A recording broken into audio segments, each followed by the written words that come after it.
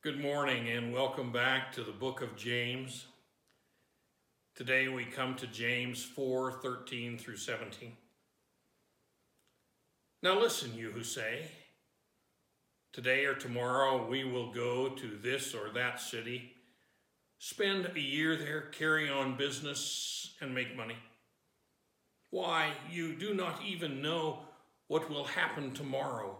What is your life? You are a mist that appears for a little while and then vanishes. Instead, you ought to say, if it is the Lord's will, we will live and do this or that. As it is, you boast and brag. All such boasting is evil. Anyone then who knows the good he ought to do and doesn't do it sins. I pray that the Lord will bless this study in His Word. Into Thin Air by Jon Krakauer tells the story of an expedition to the top of Mount Everest in 1996. One of the people he talks about is a 46-year-old Japanese FedEx employee with a passion for climbing. Yasuko Namba. She was an accomplished climber, having climbed 7 of the highest mountains on Earth. The only one she hadn't conquered was Everest. And Everest had become her all-consuming goal. Krakauer recalls, Yasuko was totally focused on getting the top. It was almost as if she was in a trance. She pushed extremely hard, jostling her way past everyone to the front of the line. She wanted to get to the top of Mount Everest. And later that day, she accomplished that goal. On her descent, Yasuko and a number of other climbers were caught in a blinding blizzard. They huddled down as the bitter winds blew, but in her exhausted state, Yasuko froze to death. She, having only brief hours ago gained her greatest prize, she froze to death. But according to Krakauer, she had made a tragic mistake. Yasuko's fatal flaw was that she set the wrong goal. Yasuko's goal had been to get to the top of the mountain. But according to the author, this is a frequent and sometimes fatal mistake that climbers make. The goal of climbing should never be to get to the top of the summit. Successful climbers know that the goal is not to get to that pinnacle. It's to get back down the mountain. And tragically, this is exactly what Yasuko forgot. Against incredible odds, she made it to the top of the mountain. But she poured out all of her energy to get there. And when she did, she didn't have enough strength to get back down. Yasuko failed because she adopted the wrong goal. Let me ask you, how do you look at your future? What is it that defines your future as a success or a failure? What are you expecting out of the years to come? And what strategies have you put in place to achieve it?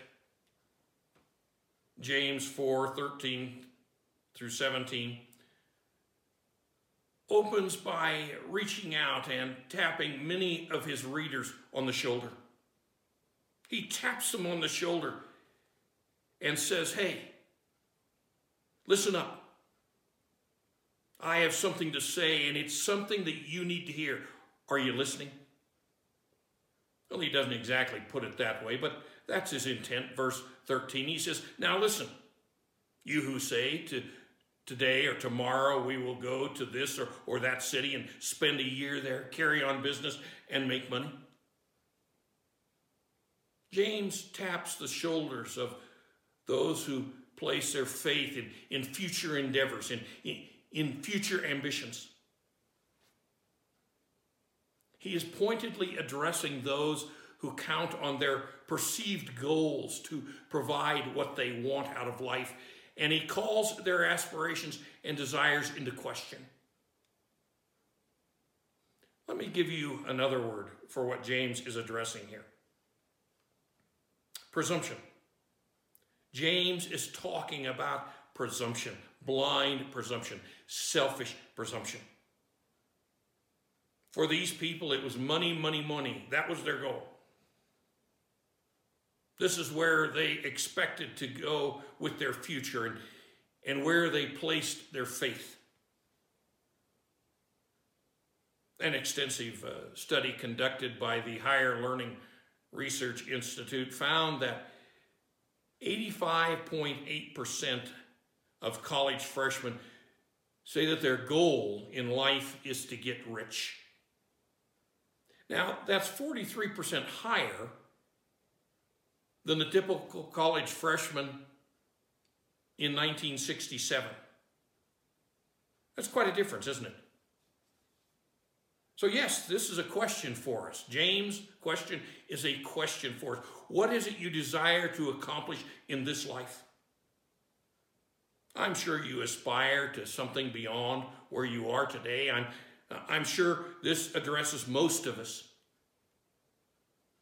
Is James tapping you on the shoulder and saying, listen up, bub, or bubette, as the case may be? I've got something to say, and it's something you need to hear. James made this statement as if unfolding the dreams woven in our minds, the dreams we all conjure from time to time. Verse 13, today or tomorrow, we will go to this or that city, spend a year there, carry on business, and make money.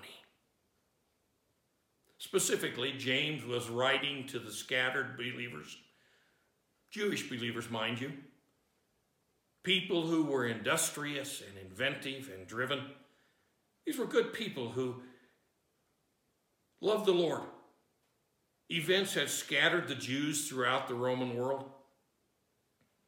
And this was no less true of the church, basically Jewish at the time.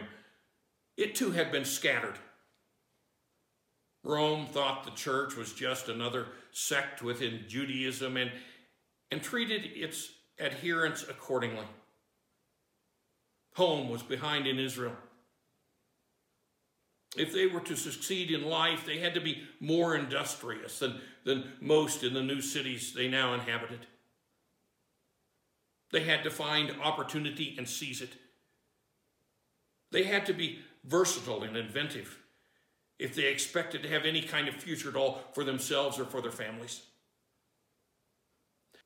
While the text talks of a business situation, it could just as easily refer to any future plans. You may aspire for a family and home. That may be your goal. Your hopes may be to have strong interpersonal relationships with friends. Your goal may be to excel at sports, at school, at the job, etc. The quest, the pursuit, could take any shape or any direction. James could be addressing any expectation that you have concerning tomorrow. What are your plans, your goals, your future expectations? Where are you investing yourself? This is the question that James is asking, that he's bringing us to, you and me. That statement, today or tomorrow, we will go to this or that city, spend a year there, carry on business, and make money, assumes certain things. There are implicit expectations built in. Specifically, two basic assumptions are evident. First, there is the assumption that there will be a tomorrow. Notice a built-in optimism. So sure were these people of this basic assumption that they boasted in it. Verse 16. As it is, you boast and brag. We're going here or there and do this. I've got big plans. And the second assumption suggests that this is where significance and substance is found. Tomorrow will be better than today because of how these people invest in it.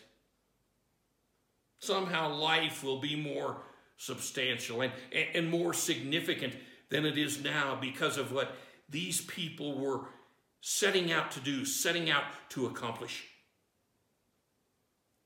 Those are the two basic assumptions, but such assumptions are fraught with dangers. Hidden perhaps, but dangers nonetheless. Back to verse 16. As it is, you boast and brag about what you are going to do and why. This is James' response. Does it seem a little odd? Certainly confrontational, huh? You boast and brag. And certainly not what these people were wanting to hear. His response, all such boasting is evil. Anyone then who knows the good he ought to do and doesn't do it sins. What is James suggesting here? Why are such assumptions wrong? Such assumptions avoid doing what these people know they ought to be doing with their life. It puts their goals before their God. Hear that again. It puts their goals before their God. The plans they make essentially leave him out of the story. They haven't asked him what he wants them doing. This is why James calls it a flat-out sin. These believers knew what they ought to be doing, but instead they pushed ahead with their own plans. I don't know about you, but this hits heavy, hard, and it hits real close to home. When we pursue our life our way, we refuse to give God his rightful place. And this is why James labels it a sin. According to James, this sort of basic assumption is faulty from the get-go. And most of all, it's dangerous. But why? What's wrong with seeking a better future, a better life? What's wrong with having goals? Well, to begin with, no one is guaranteed tomorrow, especially when the expectations for tomorrow exclude God. And second, significance and substance will never come from such plans as these. James is piercing when he says, verse 14, why, you do not even know what will happen tomorrow. The fact is, the future is not promised to our hopes, our aspirations. If we attach ourselves to such things, we could be tragically disappointed and overwhelmingly discouraged. Hopes and aspirations should be sought in the Lord and his plans for our lives.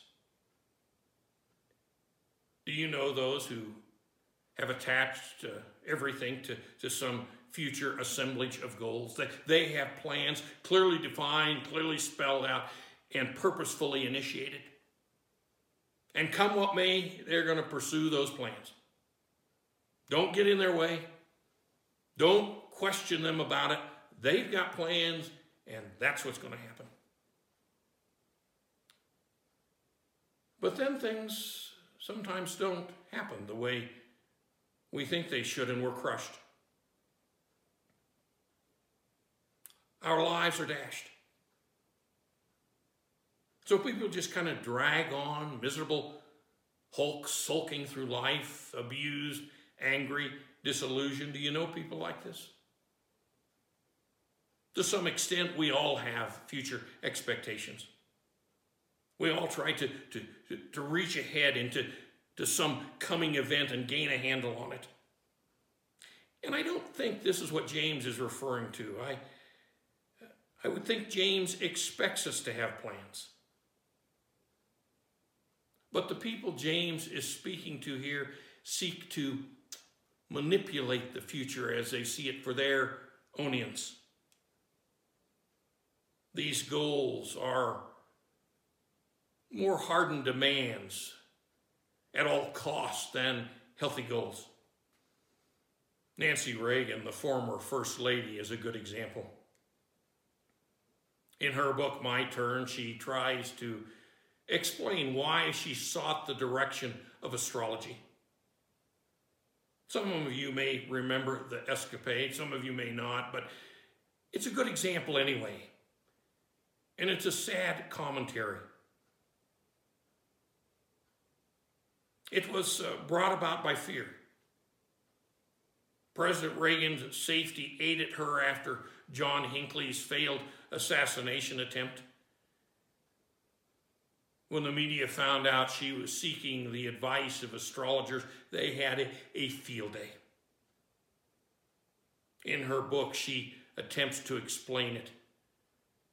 Regardless of her laborious explanation, she was looking for something she could not have, a guarantee of future events, a control of future events. President Reagan's response to the assassination was entirely different. It was a watershed event in his life. He'd been a believer for some time. But this event brought him to the conclusion that his days were not his. They belonged to the Lord. That's quite different, isn't it?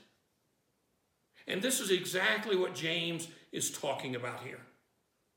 Paul puts it like this: for we, believers, are God's workmanship, created in Christ Jesus to do good works, which God prepared in advance for us to do. You and I were created in Christ Jesus for a purpose, to do good works. It's a huge realization. God has plans for your life. Think that over. God has plans for your life. Have you ever considered this?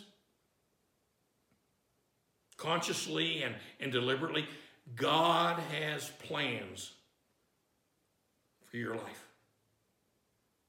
Your days, your efforts, they don't really belong to you. They belong to the Lord.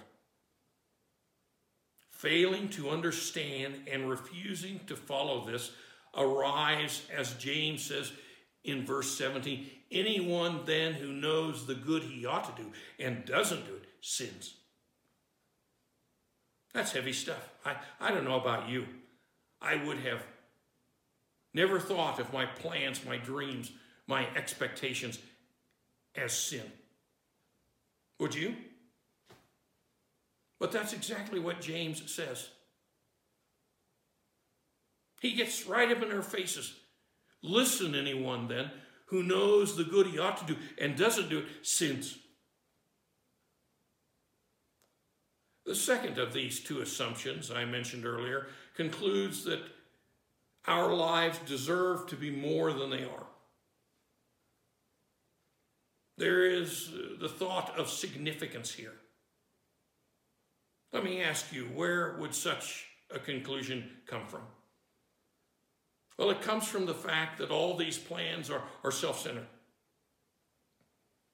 There is a self-demanding priority at the foundation of these assumptions, as James speaks of them here.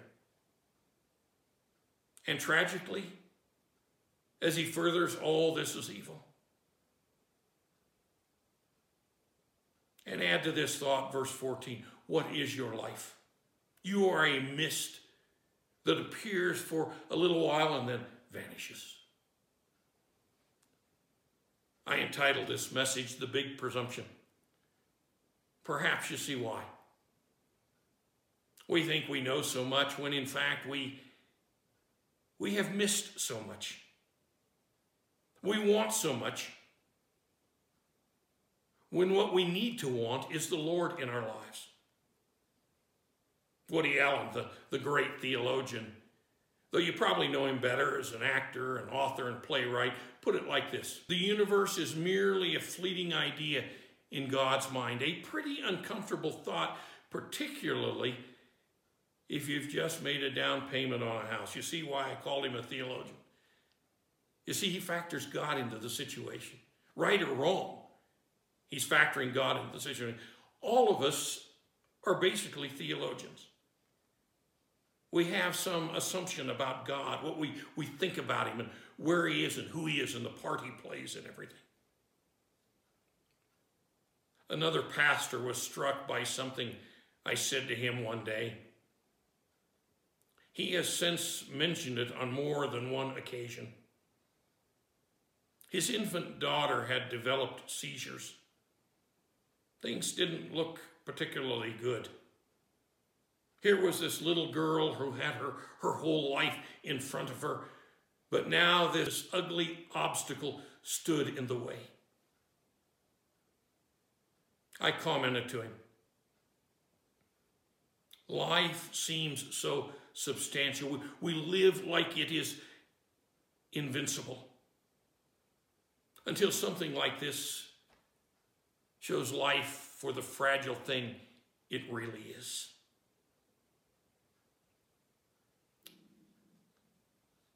What a question for James to clobber us with, what is your life? And then for him to answer it the way he does. You are a mist that appears for a little while and then vanishes. Do you find that sobering? I do. It knocks the pedestal out from underneath our expectations, doesn't it? Our lives. This is not the premise you and I want from life, is it? No, we think our lives ought to be substantial, consequential, important. Our goal is to leave a mark, to have an impact, to be remembered.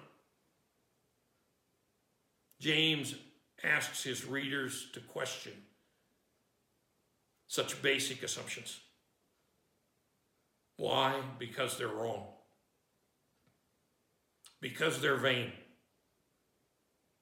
And because most of all, they are discouraging. They head us down the wrong path. All this could leave you and me in a dilemma. It seems to me like a depressing perspective to have about life. Why then bother with anything? Why plan anything? If this is true, is life even worth living? Why should I bother to invest myself in anything? Any future involvement?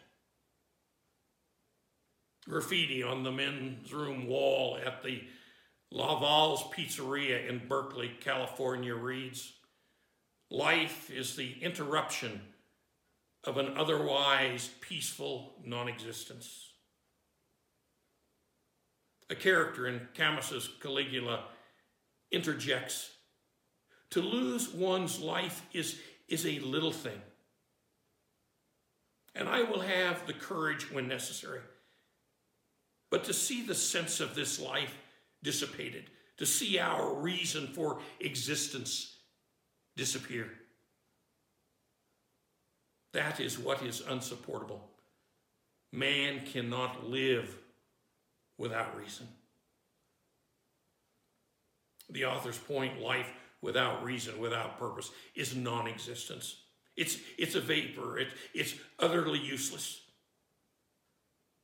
And this is exactly what James is saying here. To exist blindly, hidden behind false assumptions, is empty and without content, utterly purposeless. You want a reason to live. And know this, James wants your life to be full of reason, full of purpose. He wants to give us a reason to live. You and me to have a viable life, a life of consequences, a future life full of fulfillment and satisfaction. Look at verse 15. Instead, you ought to say, if it is the Lord's will, we will live and do this or that. Everything pivots on that word instead. Instead offers an alternative understanding, a contrasting biblical perspective to the assumptions so boastfully advanced by the people James is addressing here. Folks, this is a good message for us today, isn't it? It's an important message for us today. And it's all that much more important given the situation we find ourselves. It was important back then, but little has changed in 2,000 years. What James has just described is still the core problem in our lives today. They wanted their will, not his. Oh yes, they wanted to be religious, but they still wanted their future their way, not his. Not his future, not his way. Let me paraphrase Shakespeare. To will or not to will, that is the question. Whose will drives your life? Your will or his will? James is not saying don't work. He's not saying don't aspire. He's not saying don't have expectations for your future. But it's where you find your purpose in life that's the point. That's the rub. That's what we're talking about. Where do you find the reason for life? Tolstoy, the Russian literary genius, wrestled with this exact question for years. He grappled with the rhyme and reason for life. Tolstoy was a thoughtful man. He just doesn't take things at face value. He was a deep thinker. For years, he searched for an adequate answer to the question, what is the purpose of life? He addressed it to his contemporaries. And know this, he hobnobbed with some of the great minds of his day. But no one could give him a satisfactory answer. None of the philosophers, none of the notables, none of the thinkers of his day, none of the educated could answer his question, what is the reason for life? Then one day he saw an old peasant friend who, upon listening to Tolstoy's question, immediately replied, to serve God. Tolstoy was struck by the simplicity and absolute clarity of the answer. He thought it through, and later Tolstoy declared it to be the highest wisdom he had ever encountered, to serve God. Yes, that is exactly what verse 15 says. Instead, you ought to say, if it is the Lord's will, we will live and do this or that. How contrary all this is to the way of the world. Philosophies abound, assumptions multiply minute by minute. Fact is, everybody has some take on what they think life is all about. Some of us are more intuitive than others. Some are more thoughtful. Some of us a little bit humorous. But all of us have an idea as to what we want out of life, what we think life ought to be all about. James taps his readers on the shoulder and he says, life is not deciphered in knowing the when of life or the where of life or the what of life. It's only deciphered in knowing the who of life. Life finds direction and substance when we look to God. When we commit ourselves to his purpose, to his goal, and to his direction on what we're doing in our lives now. Why? Because the world, the flesh, and the devil tell us to be our own person and to seek our own thing. That's where happiness and fulfillment is found according to the world, the flesh, and the devil. Folks, James, inspired by God's hand, is telling us something different today. He says future significance finds itself only in God's will today. Future significance finds itself only in God's will today. It's that simple. A young man sat in the office of his pastor. His face exposed the trouble he had seen. He had been describing the story of an unhappy, frustrated, mixed-up life. I just can't understand why life always turns out wrong for me, he told the pastor. All I want was, and then he listed a number of things, none of which were really inappropriate or wrong, except for the fact that they excluded the Lord. He concluded, I can't figure out why my life is so messed up. This isn't true for everyone else. Why me? Trying to help him understand, the pastor said, think of it like this. You've bought a new car. You have a sense of pride as you listen to the smooth purr of the motor. The finish is beautiful, lots of power and comfort. Then, with a bit of curiosity, you pull from the glove compartment the operating manual written by the maker. It contains suggestions and rules for the care of your car. But you say to yourself, hey, this is my car. No one's going to tell me how to run it. I'll do what I like with it. The young man sat there as the impact of what he had just heard began to sink in. The pastor went on. Does it seem strange that your life has turned out this way? God, your creator and designer, has given you his manual of operation. And God has given you his power in Jesus Christ. Why? Because he wants you to get the most mileage out of your life. Folks, what about us? You and me. Are we getting the most mileage out of life? Or are we just spinning our wheels as we try to live life our way?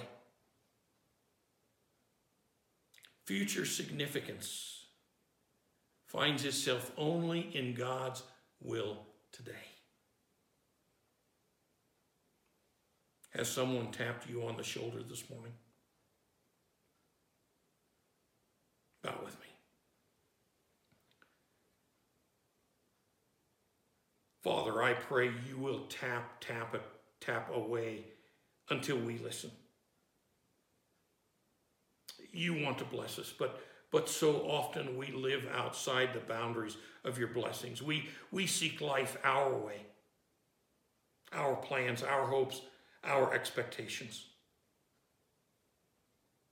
And you're left out of it all. Not that our plans are necessarily wrong, unless they've excluded you from them. I pray this morning for your hand on each of our lives, your direction in each of our lives, your blessing to overcome us so that we will turn to you and that we will put you at the head of our lives, Father. And Father, this I pray in the precious name of Jesus Christ, who makes all things possible, our Lord and Savior, Jesus Christ. And now may the Lord bless you and keep you until we meet again.